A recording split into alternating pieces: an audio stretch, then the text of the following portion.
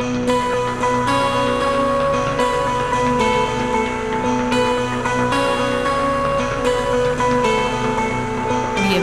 a Rompiendo la Banca con Rick Becar, un espacio para la opinión de economía y mercados.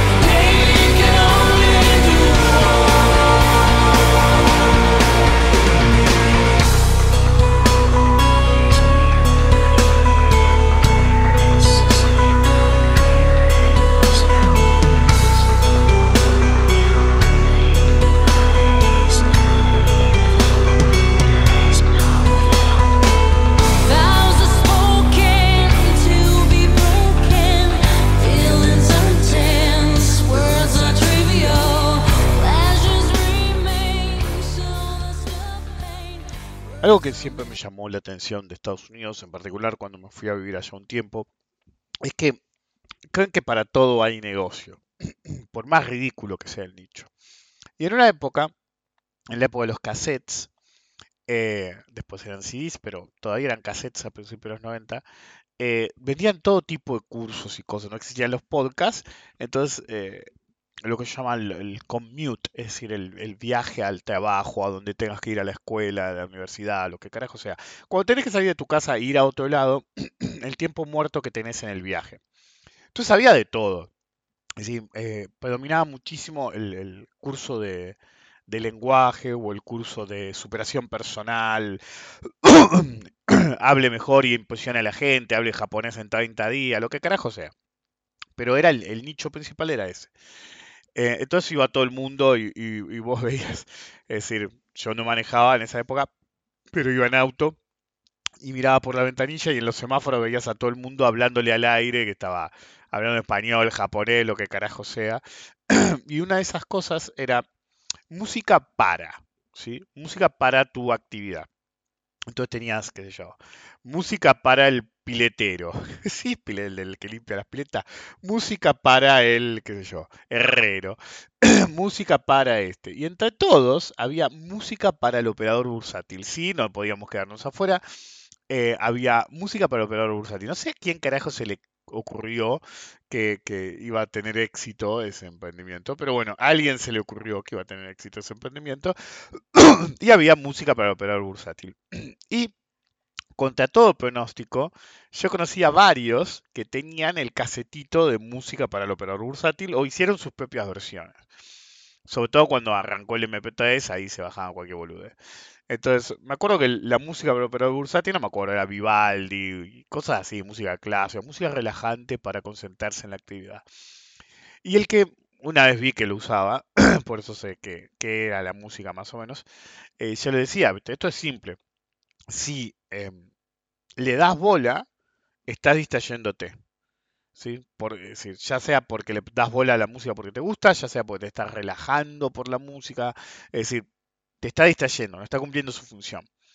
Si le prestas atención. Y si no le prestas atención, está el pedo ahí, como música de ascensor, aunque hay gente que le da bola a la música de ascensor, así que tampoco cuenta del todo.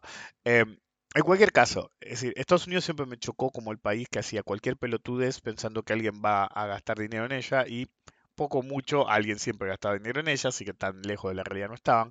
Y segundo está el problema de la gente que no sabe apreciar el silencio. Bienvenidos al episodio número 203, perdón, 303 de Rompiendo la Banca. Soy Rick. Estamos cerca del Capicúa 333. A todos los que les gusta mi R. Bueno, en cualquier caso, soy Rick Becar. Permítanme Bienvenidos a Rompiendo la Banca. Permítanme esta semana acompañarlos en la importancia del silencio en todo tipo, en todo negocio.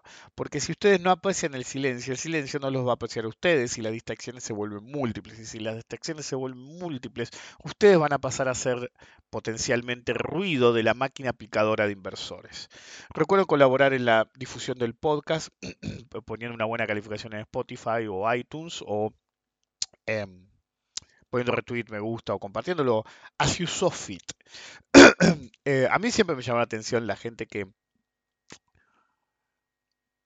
es decir, le excita, es decir, sobre todo le pasa al amateur, le excita la idea de ser operador, ¿ok? Le excita la idea de estar en las grandes ligas del trading, operando activos que se mueven súper rápido y qué sé yo, bla, bla.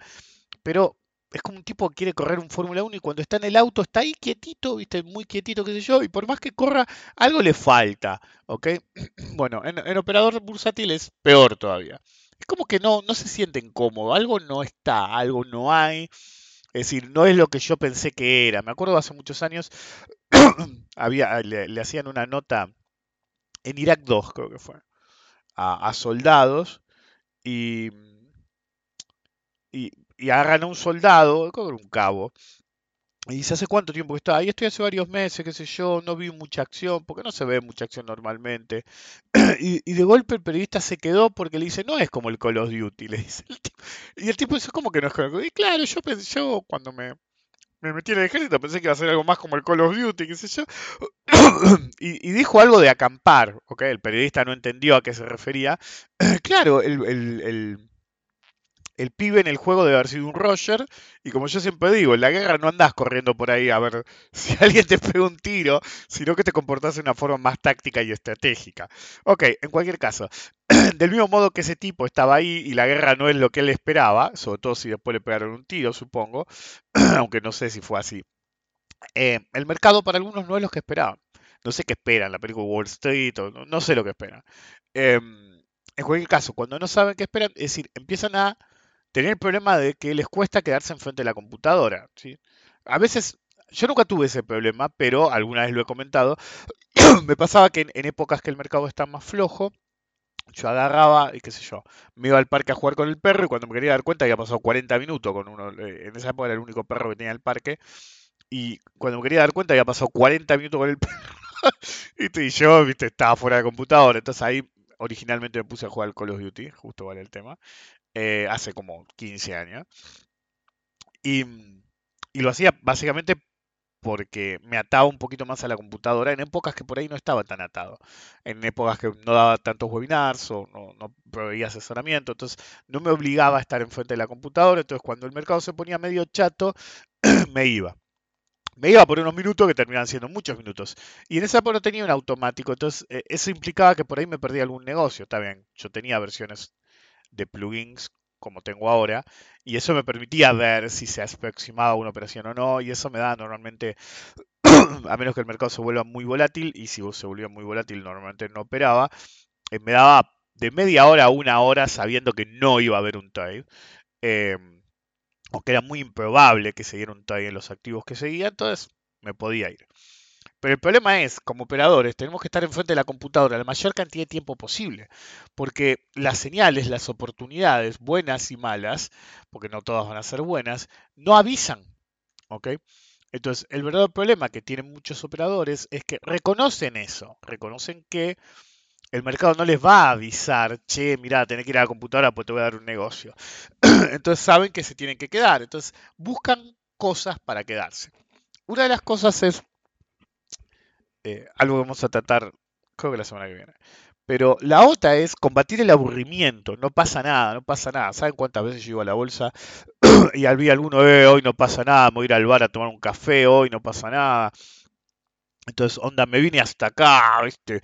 Una hora de viaje hasta la bolsa y todo. Siempre, si un día no era muy bueno, sobre todo, no necesariamente que el día estaba chato, sino que no lo habían visto o justo lo que se dio no lo operaron o dudaron o lo que sea, empezaban a echarle la culpa al mercado que estaba muy chato.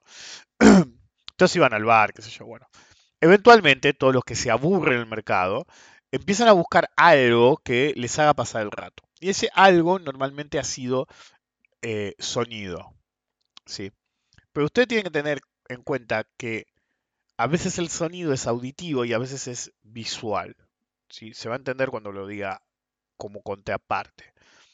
Porque en realidad lo que encontraban cuando buscaban no era sonido sino ruido, ¿ok? Entonces volvemos a lo mismo, los tipos ponían música. Yo me acuerdo, una de las razones por las que dejé de ir a la bolsa cuando internet empezó a andar mejor, era que había una televisioncita chiquitita en, en cada ambiente de la bolsa donde ponían el noticiero, ¿viste? Bloomberg en realidad.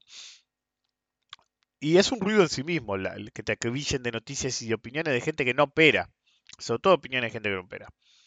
Pero partido que había, partido que se ponían, viste, los que operaban menos, los viejos carcamales, qué sé yo, que se querían ir a la casa pues no aguantaban a la mujer, agarraban, ponían el partido y empezaban a los gritos, boquita, puto, todo rompiendo las bolas, lo que sí queríamos operar. Entonces generaban ruido no querido encima. Pero más allá de eso, ese ruido que había era ruido incidental, es como si se pone a arreglar la calle en tu vereda. El problema es cuando vos empezás a buscar el ruido. Entonces, uno puede pensar que cuando yo era muy chico me lo dijeron, no importa qué música te guste, si esa música suena cuando vos tenés que prestar atención a algo, la música que más te interese en realidad es ruido insoportable, porque no te deja escuchar lo que vos realmente necesitas escuchar o ver. Bueno, entonces, que sea ruido incidental y vos le digas, che, boludo, baja un poco el volumen, qué sé yo, y no te lo bajen, bueno, para romperte las bolas nada más, bueno, pasa. El problema es cuando uno mismo busca el ruido. Y algunos buscan el ruido por el lado de escuchar música. Es decir, yo me acuerdo que había uno que escuchaba death metal a todo volumen. ¿Sí? Se ponía unos auriculares y escuchaba death metal a todo volumen y hasta hacía headbanging en la bolsa. Y yo decía, ¿qué poesía estás mirando, boludo? Pues estoy escuchando, no sé, Sodom. ¿Qué sé yo? O algún grupo así. Ácido camboyano, hay un grupo que se llama. Y yo decía, dejá de boludear y seguí el mercado porque te van a matar. Eventualmente fue lo que pasó. Otro que decía, no, porque yo escucho Vivaldi, me relaja. Y cuando escucho Vivaldi opero mejor. Es decir, está lleno de gente así. ¿Ok?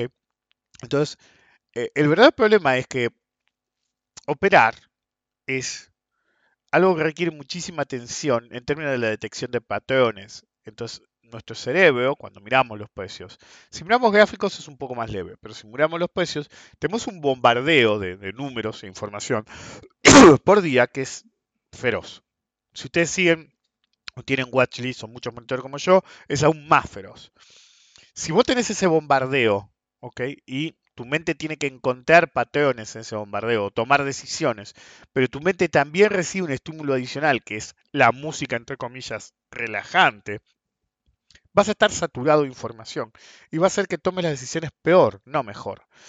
Es ruido. Por más que sea un ruido agradable a tu oído, se vuelve ruido, pero no es el peor tipo de ruido al que ustedes pueden acceder. Ustedes tengan en cuenta que su trading room es su pequeño universo, incluso cuando iba a un trading room público o cuando iba a la bolsa. Éramos un microclima, un grupo de gente reducido con el mismo objetivo. Entonces yo estoy ahora acá en mi oficina grabando y tengo 8 monitores delante mío, 4 que valen como por 12 porque son enormes a mi izquierda, 8 monitores a mi derecha. ¿Sí?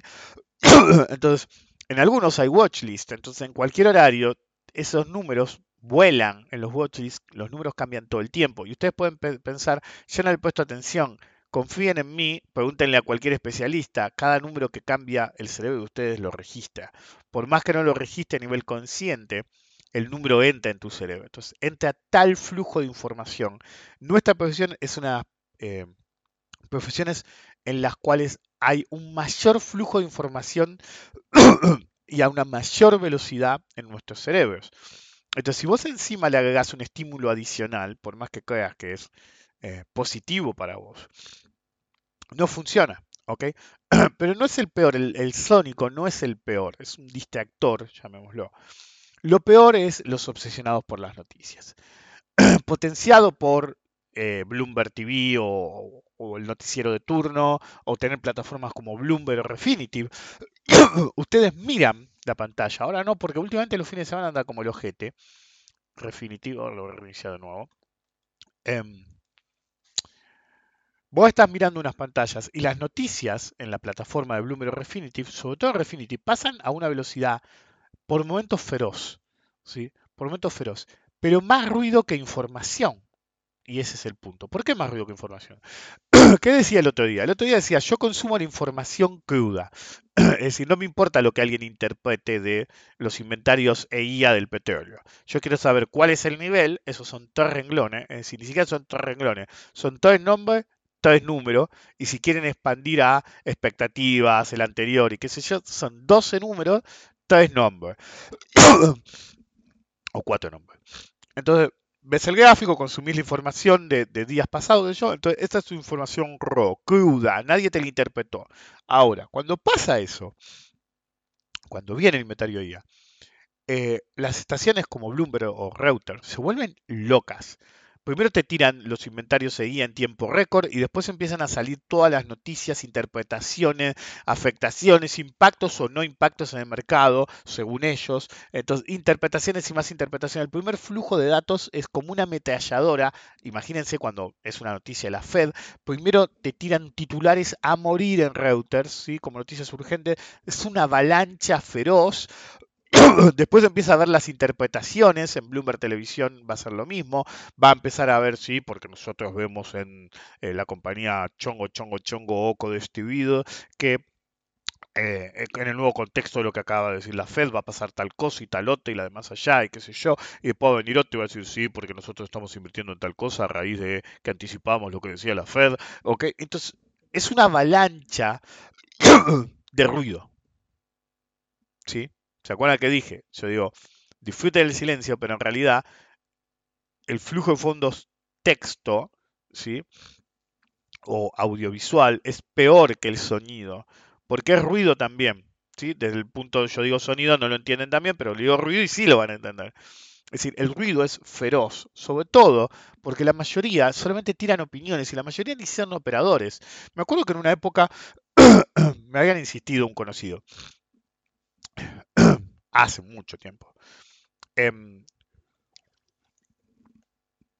que había un nuevo analista de petróleo en Reuters y que iba a hacer un webinar, qué sé yo, introduciendo la plataforma. Yo ya la sé usar, pero era un tipo con el que trabajaba yo, que me contrataba de vez en cuando. No, no, pero yo quiero que lo veas por si hay algo nuevo, qué sé yo. Pero boludo, yo conozco toda la plataforma. Dale, viste, lo hacemos, viste, y hablamos por el chat, por si yo tengo alguna duda. Digo, bueno, entonces es diferente, no querés que yo aprenda, sino que yo te diga a vos, bueno, sí, no hay problema, dale, total. En esa época me levantaba temprano, era como las 10 de la mañana, 9 de la mañana, porque era siempre antes del mercado. Entonces veo, la verdad que no era nada impresionante, el especialista. Me pasó en Bloomberg, en Morgan Chase en su momento, que me dijeron, sí, pues ahora va a haber un especialista en bono, y el especialista en bono era un muerto, que anulaba decisiones de gente que sabía mucho más que él porque era un supervisor, una vergüenza. Bueno, no importa. El tema es que, viste, veo y le digo, la verdad que mostró la mitad de lo que tienen, la otra mitad claramente no la conoce porque alguien hizo una pregunta y no la supo contestar. Y bueno, fue. A la semana empiezan a caer los mails. El tipo te mandaba tipo spam 4 o 5 mails por día, por semana, perdón, analizando el petróleo. Y las conclusiones y las ideas que tenían eran totalmente ridículas, mostraban una ignorancia total del mercado de energía y petrolero, pero el tipo te bombardeaba y no podías darte baja. Es decir, porque era una lista de correo privada, no era que podías poder suscribir. Tuve que poner un spam, me seguían apareciendo. eh, bloquear lo único que funcionó fue, que lo hizo dos veces diferente, se ve que lo bloquearon mucho, bloquear al emisor. ¿Sí? Directamente que los mails de él no pasaran. Porque era una avalancha y en realidad era ruido, no tenía el menor sentido lo que decía. Entonces, eh, nosotros tenemos nuestro pequeño mundo de trading y el mundo exterior, ¿sí? Trata de entrar a nuestro pequeño mundo. Y no hablo del sodero gritando sodero, ¿ok? Si estás muy cerca de la puerta. No hablo de que querías ver el nuevo trailer de Obi-Wan, pues se te caía la baba de verla y después descubriste que era una garompa. Dicho de paso, no, ese no era yo en el primer caso, pero insisto, es una garompa. Em, no sos vos planeando que vas a ir a ver Top Gun por segunda vez, cuando que fui el otro día.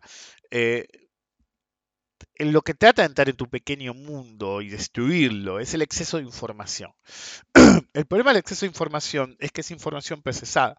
Ustedes tienen que entender, ¿alguna vez vieron un feriado, el noticiero?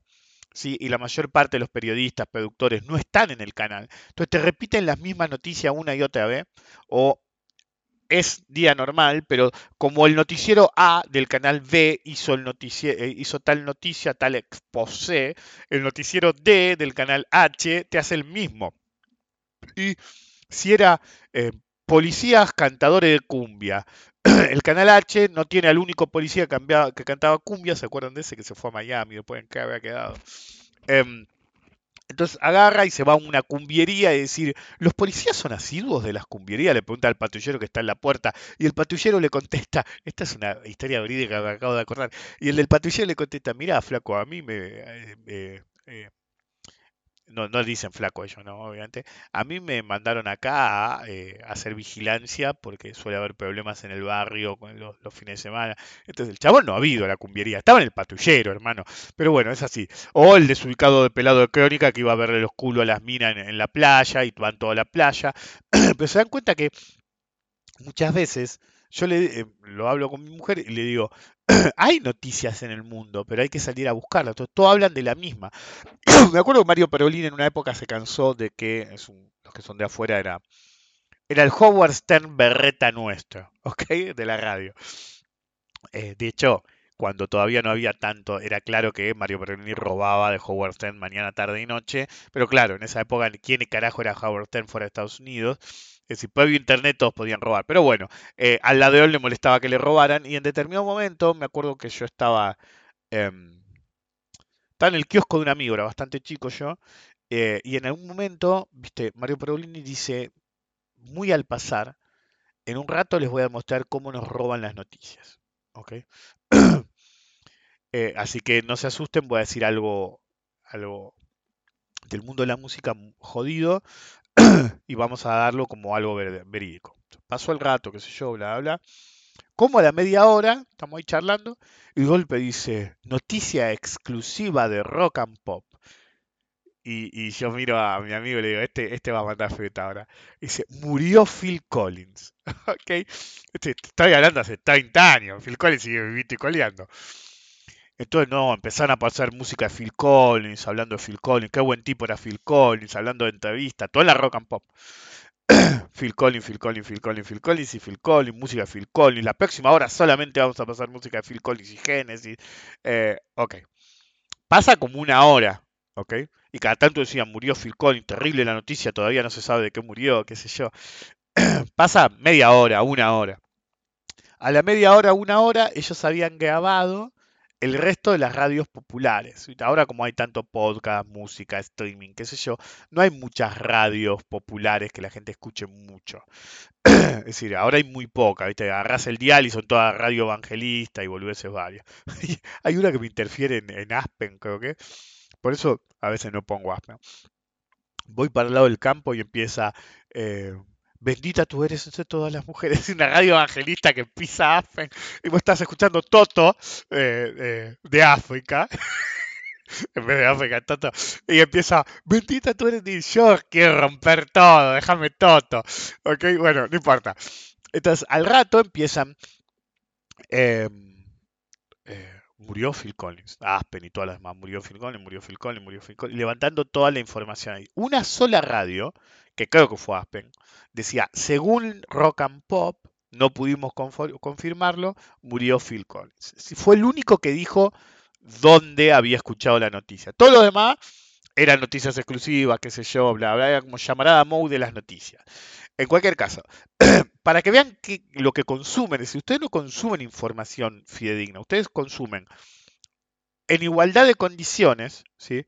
La información cruda, la real, la información del que tuvo la exclusiva. Y después son todas interpretaciones como el teléfono descompuesto de mucha gente que no tiene la menor idea. Entonces viene a romperle, como dije, su pequeño mundo de trading con zaraza berreta, con mala información, a decirles cómo son las cosas y las cosas no son como ellos dicen. Entonces cada vez que hay un mal dato de la inflación va a haber una caterva de economistas diciendo no, porque la base monetaria, esto, va con su librito en particular, con su manualcito en particular, van a querer explicar cómo la inflación es y por qué nos la solucionan y cómo ellos la solucionarían, pero te lo dicen los mismos tipos, alguna vez estuvieron en el gobierno y no solucionaron un carajo, pues son unos muertos que no tienen un carajo de inflación y no tienen un carajo de nada, ¿ok? Entonces, cuando uno pesa todo eso, se da cuenta que, o toma un paso para atrás y mira, se da cuenta que el 99% de la información que consume es ruido sin sentido. ¿Ok? Entonces, el verdadero problema pasa por ahí. Mucha gente, es decir, el otro día había el pelado Larreta, el que es el jefe de gobierno de la capital de Buenos Aires, ahora ciudad autónoma de Buenos Aires, hace unos años, y decía, tenemos 30 economistas analizando modelos de inflación, o no sé cómo lo dijo, en el mundo para asociar la inflación. La inflación feroz, la feroz, la armó ese gobierno. Sí, el partido de él, ¿ok? Ya venía la inflación alta, pero ellos, me acuerdo que el presidente Macri, antes de ser presidente, decía, la inflación, la inflación es una muestra que sos un incompetente, se soluciona fácil. Cuando él estaba en el gobierno, hundió el país de una manera fenomenal, es decir, porque yo entiendo que sea anti-peronista, anti-K o anti lo que sea, pero podés ser tan pelotudo para no entender que el tipo hizo mierda el país y cebó aún más una bomba que ya estaba activa y ahora el país está más hecho mierda por culpa de él y vos querés 30 años de eso. Es decir, ¿cuándo se va a enterar que el liberalismo y todas esas escuelas económicas, por llamarlas de algún modo, no funcionan? Yo no digo que el populismo, peronismo y todas las otras versiones sean la panacea, pero realmente cada vez que esa gente ha tomado el poder, ha hundido los países, todos los países, incluso los del primer mundo. Incluso los del primer mundo. Los demócratas son más parecidos a los peronistas que a los de derecha. ¿Sí? Y los demócratas, igual hay cada demócrata, pero los que hacen mierda a Estados Unidos una y otra vez periódicamente son los republicanos. ¿Ok? Entonces, tiene que tener un poco de sentido común, por la propia seguridad, ¿ok? Entonces, el verdadero problema está en que la gente consume mucha información ruido. La información ruido es la información interpretada con un sesgo de algún tipo por una persona X. Sea que el sesgo es solamente porque es un artículo de opinión, solamente, es decir, ustedes vean cualquier artículo que cualquier artículo, absolutamente cualquier cosa, y lo leen con cuidado, y se van a dar cuenta que la información en sí son dos, tres renglones, pónganle 6 renglones. Después tienen opinión, opiniones de tercero, interpretaciones varias, metida de ficha de partido político contra partido político, pero la noticia en sí, si fuera la noticia en sí, los diarios, decía yo en una época, ahora ya no los diarios, internet, los diarios hubieran sido una décima parte de lo que eran, hubieran sido los diarios originales. Los diarios originales tenían menos hojas, ¿ok? Menos hojas y no tenían la competencia de la televisión, etcétera. Entonces, en Internet, si no hubiera tanta interpretación al pedo, ¿sí? Eh, las noticias serían más breves, se repetirían menos y serían más fáciles de interpretar. Hay que tener mucho cuidado con ese ruido que trata de romper nuestro pequeño mundo de trading, porque realmente genera un problema. Entonces, ¿cuál es el punto? El punto es el de siempre, es decir, como solución, ¿cuál es el punto? El punto es el de siempre. Operar es algo solitario, no comunitario. El silencio hay que disfrutarlo porque es una de las fuentes, la única si se quiere, de que nos permite sintonizarnos con la actividad del mercado. La verdadera información para un operador está en los precios, no en la interpretación del analista de turno ni de un ultramillonario que se cree un gurú de la operación. No en Buffett, no en Bill Gates, no en Steve Jobs, no en nadie, está en ustedes. Y sí, yo genero, porque hay dos clases de personas en el mundo, incluso aunque no tenga muchos seguidores alguien, Está el que consume información y el que genera información. Y entre los que genera información está el que genera información para consumo propio y para consumo propio y de terceros. Sí, yo pongo gráficos e interpretaciones y hago este mismo podcast. Pero fíjense que por decisión mía, el podcast ese es el domingo.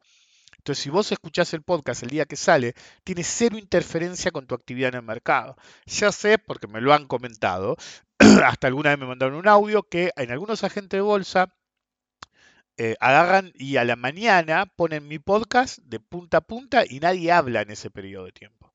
Más allá del negocio normal, nadie habla en ese periodo de tiempo. Y lo entiendo, es perfectamente válido, por ahí te sirve, por ahí no, pero lo haces igual. Pero el punto es, mi podcast es el domingo precisamente porque no quiero interferir con nada. No quiero interferir, por ejemplo, si lo haces el viernes a la noche, interferís con la digestión de información de, eh, de la semana. Es decir, alguien va a empezar a no tener criterio propio. Es decir, te doy 2 días para interpretar lo que pasó en la semana. Era diferente los videos de Instagram que los hacían el día, pero básicamente siempre apunté en el podcast, que es llamémoslo lo principal de lo que yo hago como difusión, de que tuvieran su propio tiempo. Entonces, incluso hay temas que trato tiempo después. ¿Ok? Entonces, tuviste tiempo de generar tu propia opinión y después escuchás mi opinión. Pero mucha gente hace lo opuesto, quiere que su voz se escuche inmediatamente. Entonces, lo que busca es pisar la de ustedes. Si no hay mejor voz para ustedes mismos que la de ustedes, si tiene sentido común, obviamente. Si son de sacar conclusiones extrañas, no. Por ejemplo, a mí me pasa mucho que yo ni les contesto. Alguno que casi ni me interactúa, pero me sigue, empieza con boludeces. Yo pongo un gráfico y te dice, sí, porque va a tal nivel y va a tal nivel y va a tal nivel y qué sé yo, y cuando rompa ahí va acá. Y a veces los oculto y a veces ni siquiera me molesto en ocultarlo. Y a veces directamente los bloqueo si es tipo spam. Eh, pero nadie te preguntó, ¿entendés? Nadie te preguntó. Solamente tenés un amor por salir y hacerte ver y decir, ah, no, porque yo lo veo en tal nivel. ¿A quién carajo le importa dónde carajo lo ve? Estás comentando un tweet de un tipo que tiene 30 años de mercado, casi 20.000 seguidores, y vos con 10 seguidores y un par de años de mercado, en el mejor de los casos, venís a darnos cátedra. No, estás ladeándole el árbol equivocado, como le dije a uno hace un tiempito. Entonces, mi idea con el podcast siempre fue que primero interpreten los datos ustedes y después escuchen lo que yo tengo para decir, para que sea algo comparativo y que mi voz no pise la de ustedes, porque si mi voz pisara la de ustedes, en muchas ocasiones o en pocas ocasiones, me vuelvo ruido. Y yo no quiero volverme ruido. Yo quiero que escuchen mi opinión y la comparen con la de ustedes y decidan por ustedes mismos si tiene más sentido lo que digo yo o tiene más sentido lo que piensan ustedes si piensan diferente.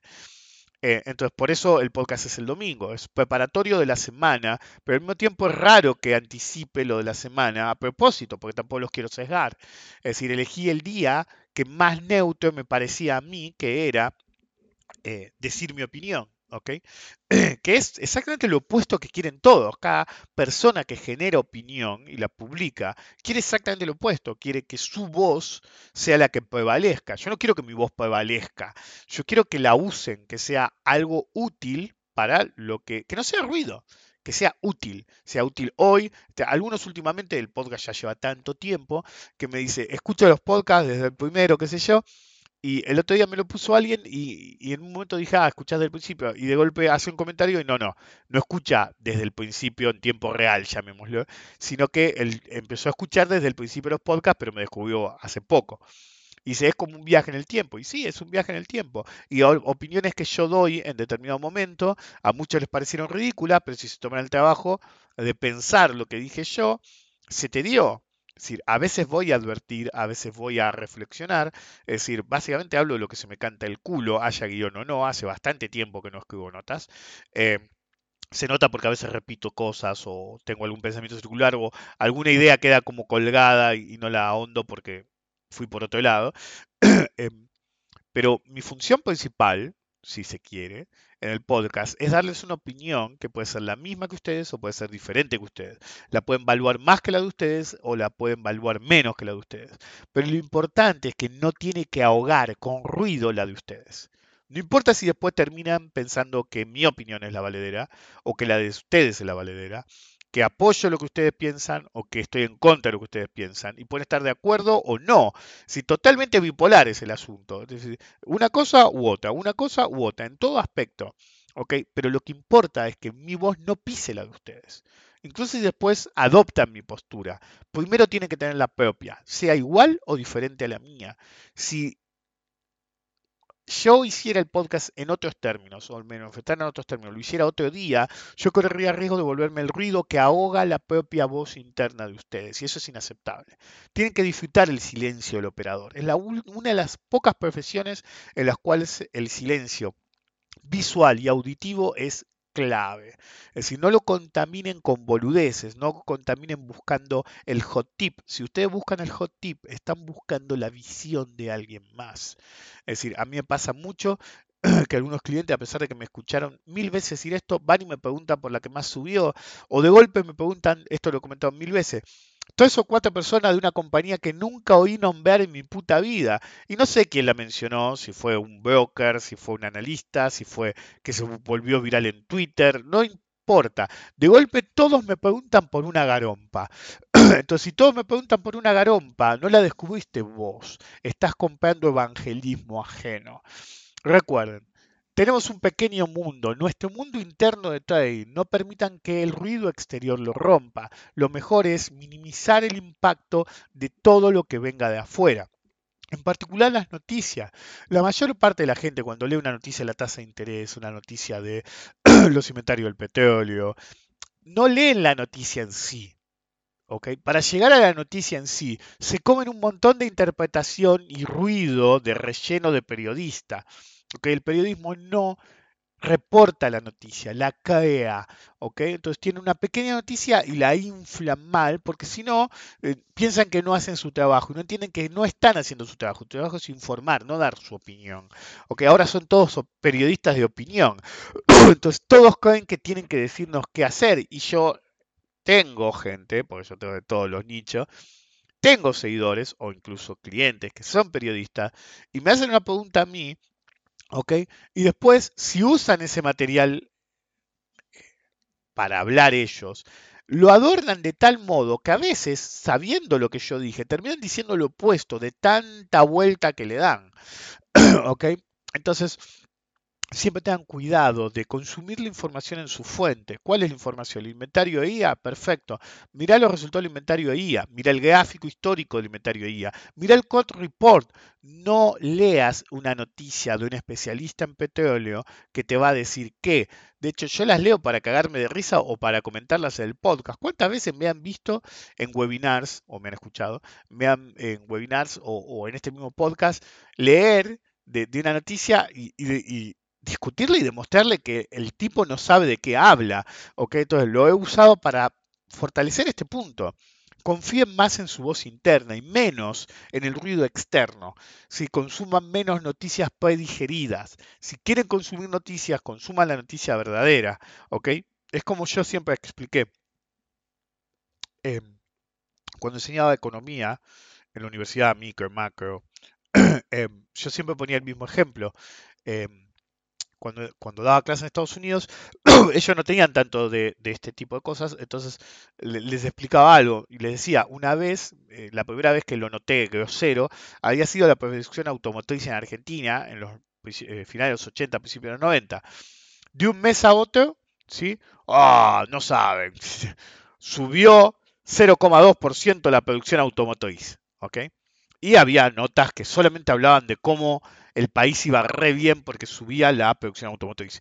Y los periódicos de oposición se concentraban en que la producción automotriz interanualmente había bajado como el 12%, se había hecho mierda, pero es lo mismo que pasó en la pandemia y ahora pasó en todo el mundo porque fue la pandemia. Es decir, todos decían, la economía norteamericana crece a niveles récord. No, crece a velocidad récord después de un colapso total. Nivel récord significaría que nunca bajó, no hiciste nuevo máximo. Entonces tenías a los pro que insistían, no, este país, miren, pleno empleo, qué sé yo, y bla, bla, bla. Y si vos comparabas con lo anterior, que todos los países lo hicieron, no fue así. Primero colapsó. La única razón de la que subió fue que primero colapsó. Entonces, si sos pro gobierno, te concentrás en el número positivo. Si sos anti gobierno, en el número negativo. Es la misma noticia. pero digerida con un sesgo político. ¿Ok? Entonces, en vez de dar la noticia completa, el panorama completo, ¿sí? Y si vos dabas el panorama completo, podías ver la tendencia. Entonces, si vos me decís, de un año al otro baja el 15, ¿sí? Y este mes o cuatrimestre sube el 0,2, vos me podés, si sos más ecuánime, no concentrarte en super éxito, super fracaso, sino realmente lo peor del menos 15, menos 10 o lo que sea, pasó y el 0,2 es un punto de reversión, o 0,2 no es un punto de reversión, sino que tu gato está muerto, no va a rebotar más, y se va a empezar a hacer mierda, pues la tendencia inherente que vale es la interanual. ¿Se entiende? Entonces, si alguien se sesga y cuenta la mitad de la noticia por un sesgo político, pierde la oportunidad de dar la verdadera opinión que valga, pues sigue siendo una opinión, pero es una opinión más válida. ¿Qué predomina más? ¿El colapso? ¿Sí? ¿O este potencial rebote? ¿Qué es lo que define el futuro de lo que sea? Entonces, incluso ahí podés meter ficha política, pero es una ficha política de otra calidad, es superadora, ¿ok? Uno dice, mira, está rebotando el 0,2, pero viene 15 abajo interanual y con la inercia, que yo te puede explicar ciertos fenómenos que te van a decir 0,2 no es nada. Y está metiendo ficha política también, pero te está diciendo qué predomina y por qué. Suma, no son calorías vacías. Y del otro lado, el que se concentre en el rebote, lo que te puede decir, sí, viene cayendo 15% interanual, pero te puede comparar con meses anteriores y decir, es la primera vez que rebota el 0,2, entonces está intentando volver y por ahí estamos ante un pivot y es un por ahí. En ambos casos es potencial, en ambos casos metes tu ficha política, pero no son calorías vacías de la cháchara y la zaraza de todo mal o todo bien en un simplismo absurdo. Entonces hay que saber qué información se consume, porque si bien este es un ejemplo extremo el que he dado, toda la información pasa por el mismo lado. Por ejemplo, en ámbito de petróleo te van a hablar mucho del inventario IA, pero a veces te ignoran el inventario API, ¿sí? Porque esos datos son pagos y más difícil de conseguir. Y aunque te incluya el inventario API, te está hablando de los inventarios de Estados Unidos. Y Estados Unidos ya no es el gran consumidor de petróleo que era en otra época. El más grande consumidor de energía actualmente es China. Y alguno puede decir, no, todavía es Estados Unidos. Ok, granted, pero entre China, India y alguno, qué sé yo, Pakistán, te pasan por arriba en consumo de energía. Entonces, si bien es relevante, no es tan relevante como, ¿sí? El nivel de producción de Arabia, es decir, movía más el lanzamiento cubierto más grande de toda la historia de Aramco que los inventarios de Estados Unidos. Y cuando los inventarios realmente pegaron, ¿sí? Cuando era una notición, porque no había más storage en el planeta, ¿sí? No eran el Cushing de Oklahoma, no era el EIA, no era el API, eran barcos, campos de barco en el medio del océano, porque no tenían dónde carajo meter el petróleo, ¿ok? Esa era la noticia. Entonces, y si bien algunos la mencionaron, no muchos. Entonces, ¿cuál es el problema de las noticias de ese tipo? ¿Alguien les comentó cuando ya no había petroleros dando vuelta por todo el planeta? Ahora que no hay energía, ¿por qué no están todos esos petróleos? Pues no te avisaron cuando dejaron de estar. Porque no era acerca de la noticia de si había mucho petróleo o poco petróleo, o cuánto petróleo había en reserva y listo para procesar. ¿Ok? No era acerca de eso, era acerca de meter ficha en el poder geopolítico de turno. Entonces tienen que disminuir el consumo de ruido, porque el ruido oculta la verdadera información. La información primaria está en la información de los entes que emiten esa información. No lean y se la pasen leyendo. Es decir, ¿cómo puede venir Yahoo? O la empresa, bueno, Yahoo, miren la época que soy yo que digo Yahoo. ¿Cómo puede venir Tesla? ¿Ok? Miren los estimados agregados en plataformas como Bloomberg y Refinitiv para tener una noción de qué espera el mercado, aunque ya he hablado de la industria de mandar fruta en eso para dar una sorpresa positiva o negativa. En cualquier caso, después ven conspiración en todos lados y no ven esa que es la más obvia. En cualquier caso, eh, pueden ver los agregados, ¿sí? Para ver qué ve el mercado como un todo, digamos, ¿ok? Pero ustedes tienen que ver los estimados de la propia compañía que tiene. No lo que opine un boludo en Bloomberg Televisión, sí, porque nosotros esperamos que venga tanto por acción, qué sé yo. Who gives a fuck? Si la mayoría de los que salieron en Bloomberg TV a decir alguna boludez por eso, o son citados en Refinitiv o en el medio que sea, normalmente no pegaron una, ¿ok? Una no pegaron. Entonces, ¿Para qué carajo consumen eso? La información importante siempre viene del emisor de la información, no de un periodista que te la procese. Entonces, vayan más a la fuente, menos al ruido. Si se mantienen en el ruido, es decir, es como tratar de pescar en el lodo y no en el agua. Anda al agua y vas a pescar. Quédate en el lodo y no vas a sacar un carajo porque es puro lodo y los peces no nadan en el lodo duro, ¿ok? O muy espeso. Entonces, el ruido es así. Vayan a la fuente de información menos ruidosa que ustedes consigan, si no, su pequeño mundo del trading será colapsado por una bola de ruido infernal que no les permitirá ver la realidad. Sean más realistas, consuman menos información, pero más fidedigna. Nos vemos la próxima.